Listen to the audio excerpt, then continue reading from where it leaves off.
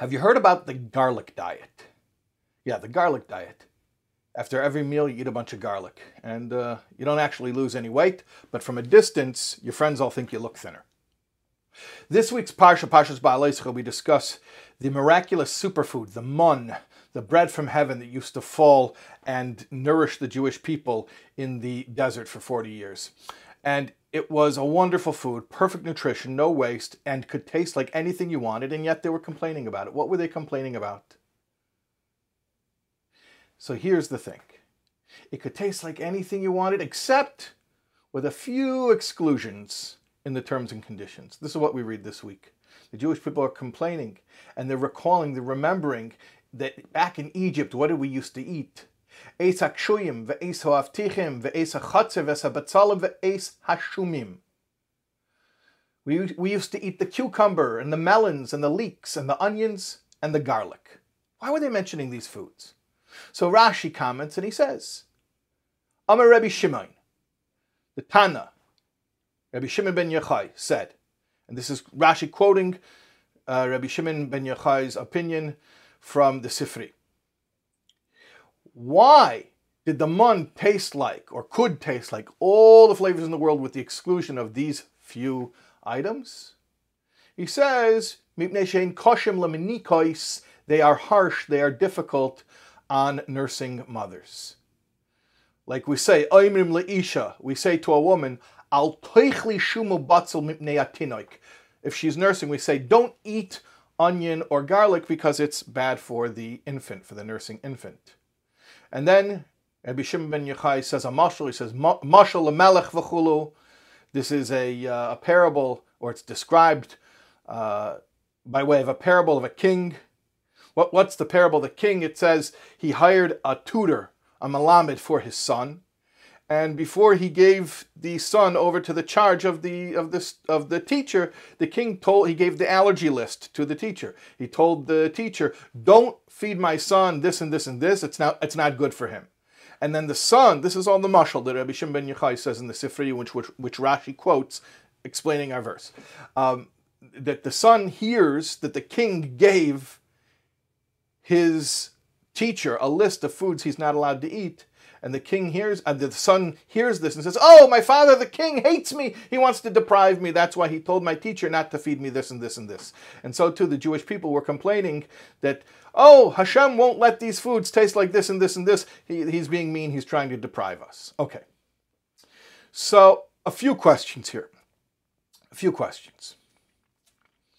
First question is, as we say in Jewish, Take. Like, yeah, indeed. Why did everyone have to be deprived because certain flavors are not good for nursing mothers and their infants?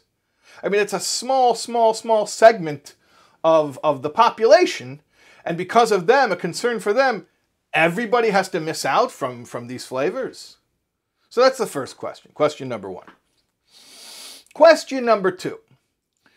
Why does Rashi mention that this explanation is from the Tana Rabbi Shimon ben Yochai?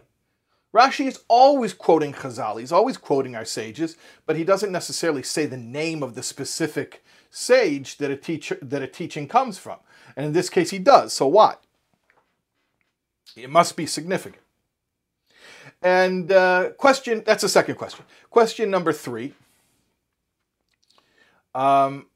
The parable that Rabbi Shimon gives doesn't seem to exactly match up. Because in the parable, the king didn't want the son to eat certain foods because those foods were bad for the son. The son had a problem with those foods. In the actual case that the parable is supposedly describing, Hashem prevented the mun from tasting like those foods, not because it would damage the Jewish people, but it would damage others, or it would damage a small minority segment within the people. So in the parable, it was protecting the person for his own good, not to eat food that would be damaging to him. But that doesn't explain the complaint that the Jews had, which was, why should we lose out? The food's not bad for us. It's not damaging us. It would damage, nursing mothers and their children, but that's them, not us. And so how does the parable explain that? How does it give any more clarity To the contrary, it just magnifies the discrepancy between the case that the metaphor which is describing, which makes sense. You don't let a person eat something that would damage him, and then the case that actually happened where people were being deprived of foods that wouldn't be damaging to them, would be damaging to someone else. So, which is sort of like our first question. Taka, yeah, why? Why indeed did everyone miss out because of this small segment of the population? Okay, and that's our third question. So, question number one, yeah, why did everyone have to miss out on those flavors because of nursing mothers and babies and who are really not certainly not a significant number of people. Okay, that's first of all. Second of all, why does Rashi mention specifically this is a teaching from Rabbi Shimon ben Yochai? And third of all, what's the parable about? Because the parable seemingly doesn't explain the thing that we're confused about. The parable is about someone not eating things that would be bad for him, where the actual situation is people are not being allowed to eat foods that would be bad for someone else. Okay, fine, good. So I want to ask you a question. Have you ever heard the name Norman Borlaug? No, probably not. You're not terribly ignorant. Most people haven't heard of Norman Borlaug. He saved 1 billion people. Now you're thinking to yourself, hold on a second. First of all, how can one person save 1 billion people? That's crazy. Second of all, if he really saved 1 billion people, how come I never heard of him and you're telling us that you don't think most people have heard of him? And I don't think most people have heard of him. So, what's the story here? Who's Norman Borlaug? Well, I'll tell you, Norman Borlaug passed away a little over 10 years ago at the age of 95. He was a retired professor at Texas A&M University. And he was a plant biologist from Texas. That's who he was. And he saved 1 billion lives. How? Okay. So you need a little background. You have to know that in 1968, one of the best-selling books was called The Population Bomb. And this was based on all of the best science of that day, which said that we were about to face a crisis called the population bomb, where 1 billion people were going to die. There was no way around it. That's what was going to happen, because if population would continue to increase, people were going to starve to death. There was going to be a massive famine. Why? Because there's only a certain amount of arable land. That means land that actually produces crops. And it's not enough nutrition. The math doesn't add up. You don't have enough land to produce enough produce that would provide enough nutrition for the amount of human beings to live that we're about to for that number of a populace, the global population that was about to be in the 1970s. So in 1968, it was predicted that in the 1970s, there's going to be the population bomb. And 1 billion people are going to starve to death and die. And according to everything they knew and everything they could have known, they were right. So how come there wasn't a population bomb? How come we don't hear about 1 billion people dying in the 1970s? How come, in fact, since the 1970s, there's a few more billion people on the planet and everybody has food? And by the way, you should know that there is more than enough food to feed the planet today. And anytime there is starvation, unfortunately, it's not because of an inability to produce the food, that the earth can't produce the food. It's because of human greed and corruption. We don't have a food shortage problem. We have a food distribution problem. There are countries that throw away more food than other countries eat. So the earth is producing plenty of food. But how come in 1968 all the scientists said that we were hitting a wall where it would be impossible? It would be impossible to feed the world any longer. Because they didn't predict Norman Borlaug. Norman Borlaug came along and he developed a new strain of wheat kernel that was more resistant to pests and to disease. And it ended up yielding 2 or possibly 3 times as much as wheat kernels had been accustomed to yielding. And he perfected that strain of wheat kernel. He sent it to India. He sent it to Pakistan. Then he did the same type of adaptation with rice. And he sent that rice to Asia, to China. And world crisis averted. The famine that was supposed to take 1 billion lives ended up never occurring, never taking place. And indeed, since that time, many more billions of human beings are alive today. All because of one guy, Norman Borlaug. But you see, here's what I want to talk about.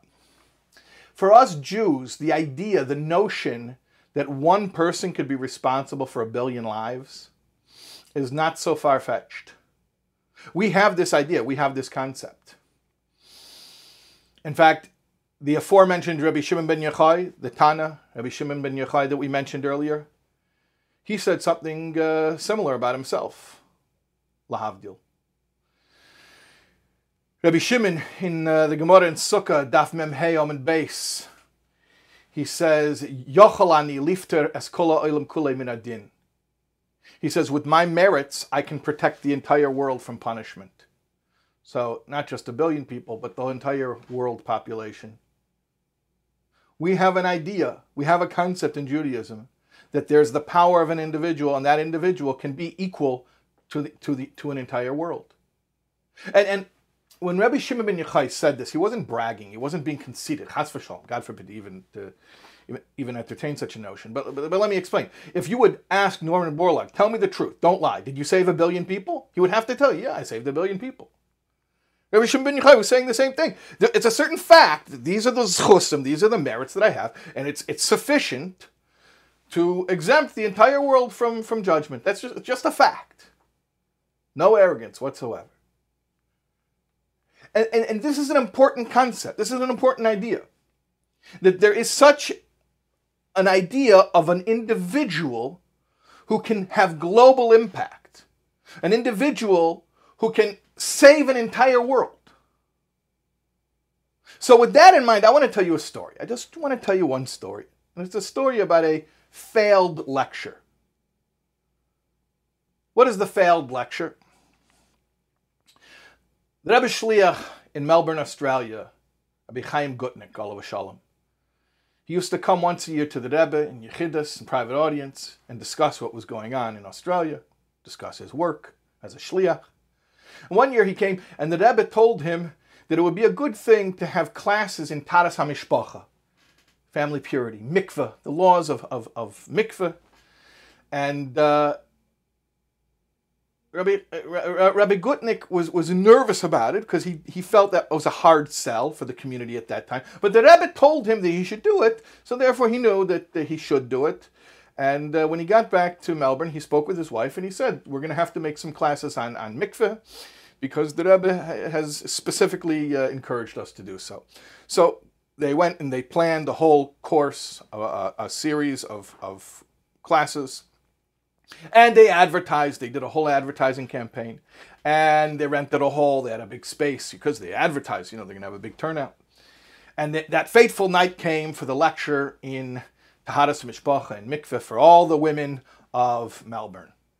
And they waited and waited and waited. And one woman showed up. One woman showed up.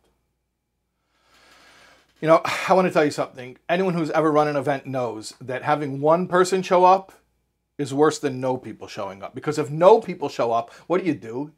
You go home, and if anyone asks, hopefully no one asks, but if anyone asks, you say, oh, it was very nice, it was a nice event. Well, how many people were there? I don't count. Who counts?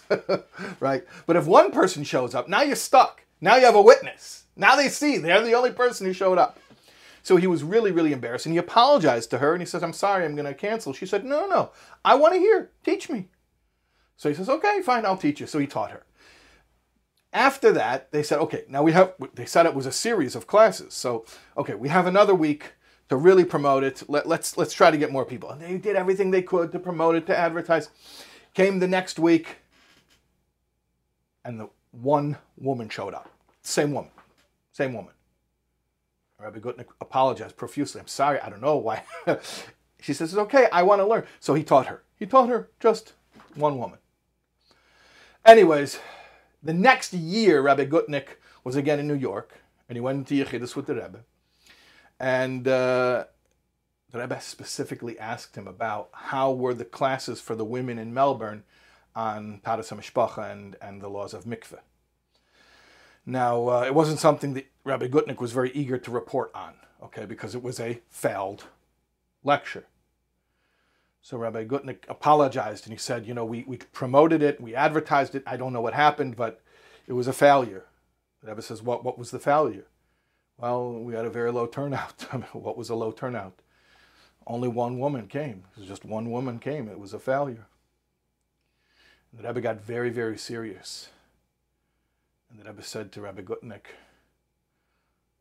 Sag mir, wie viel Mamis hat Moshe Rabbeinu gehabt? Mehr wie eine? Tell me, how many mothers did Moses have? More than one? Or just one? One mother, one Jewish mother, who gave birth to one little Jewish child, changed the entire world as we know it. So tell me, you call that a failure? That's not only not a failure, that's a success of global proportions. Teaching one mother who's going to give birth to one child is not just a child, it's a world. It's a world. Because one person can affect an entire world. That's the power of the individual. That's the power of one. Now I want to make something very clear here. When I say this is the power of the individual, this is the power of one, I don't only mean a Rabbi Shimon ben Yochai or a Moshe Rabbeinu. I mean each one of us. Yes, there are those who historically everyone knows their name and everyone knows their contribution and how they saved the world and they affected the entire world, and even millennia later people still are living with their influence. Yes, that's true. There are people like that. But every soul, every one of us came to the world for some unique contribution. It is axiomatic that there are no redundant souls. No two of us came to the world for the same mission. If you came to this world, you came here to do something for the world that no one else can do. And therefore, in that way, you have a contribution to make that is global and that the whole world is waiting for. So each one of us affects an entire world. And that's the answer to all of our questions now. Now we can answer all of our questions. First question. Why did everybody have to miss out and not have the garlic and the onion? Why? Because it's just going to affect a few nursing mothers and their babies? What are you talking about? A nursing mother and her baby is a world. That's not an individual. That's a world, because every individual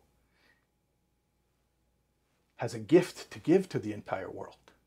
That's the answer to question number one. Question number two, why does Rashi say that it's Shimon ben Yochai specifically who provided this teaching? Well, because Shimon ben Yochai is a prime example of someone who had a global impact. Yochalani lifters kol ha'olam kulei min adin, like the Gemara says. Rabbi Shimon was somebody who had that global influence where we see the global influence that the individual can have. That's question two. And question three, the parable seemingly doesn't fit, because in the parable, the father told the teacher, don't feed my son anything that would damage him. But in the situation with the mun, it was a little bit different, where the Jewish people were being deprived of food that wouldn't damage them, it would damage somebody else, the nursing mothers and the infants. But that's not exactly so, is it? Because if a child is a world and has a gift for the entire world and can affect the entire world, so then something that damages that child damages the entire world, because then the entire world would be bereft, would miss out, would be lacking that gift that that child has to give to the world. That answers our third question. So now we've answered all of our questions. And the lesson is very simple and the lesson is very clear. Each one of us is a world. Each one of us has a gift, has a mission that's unique. And the world is waiting for each one of us to reveal what that gift is.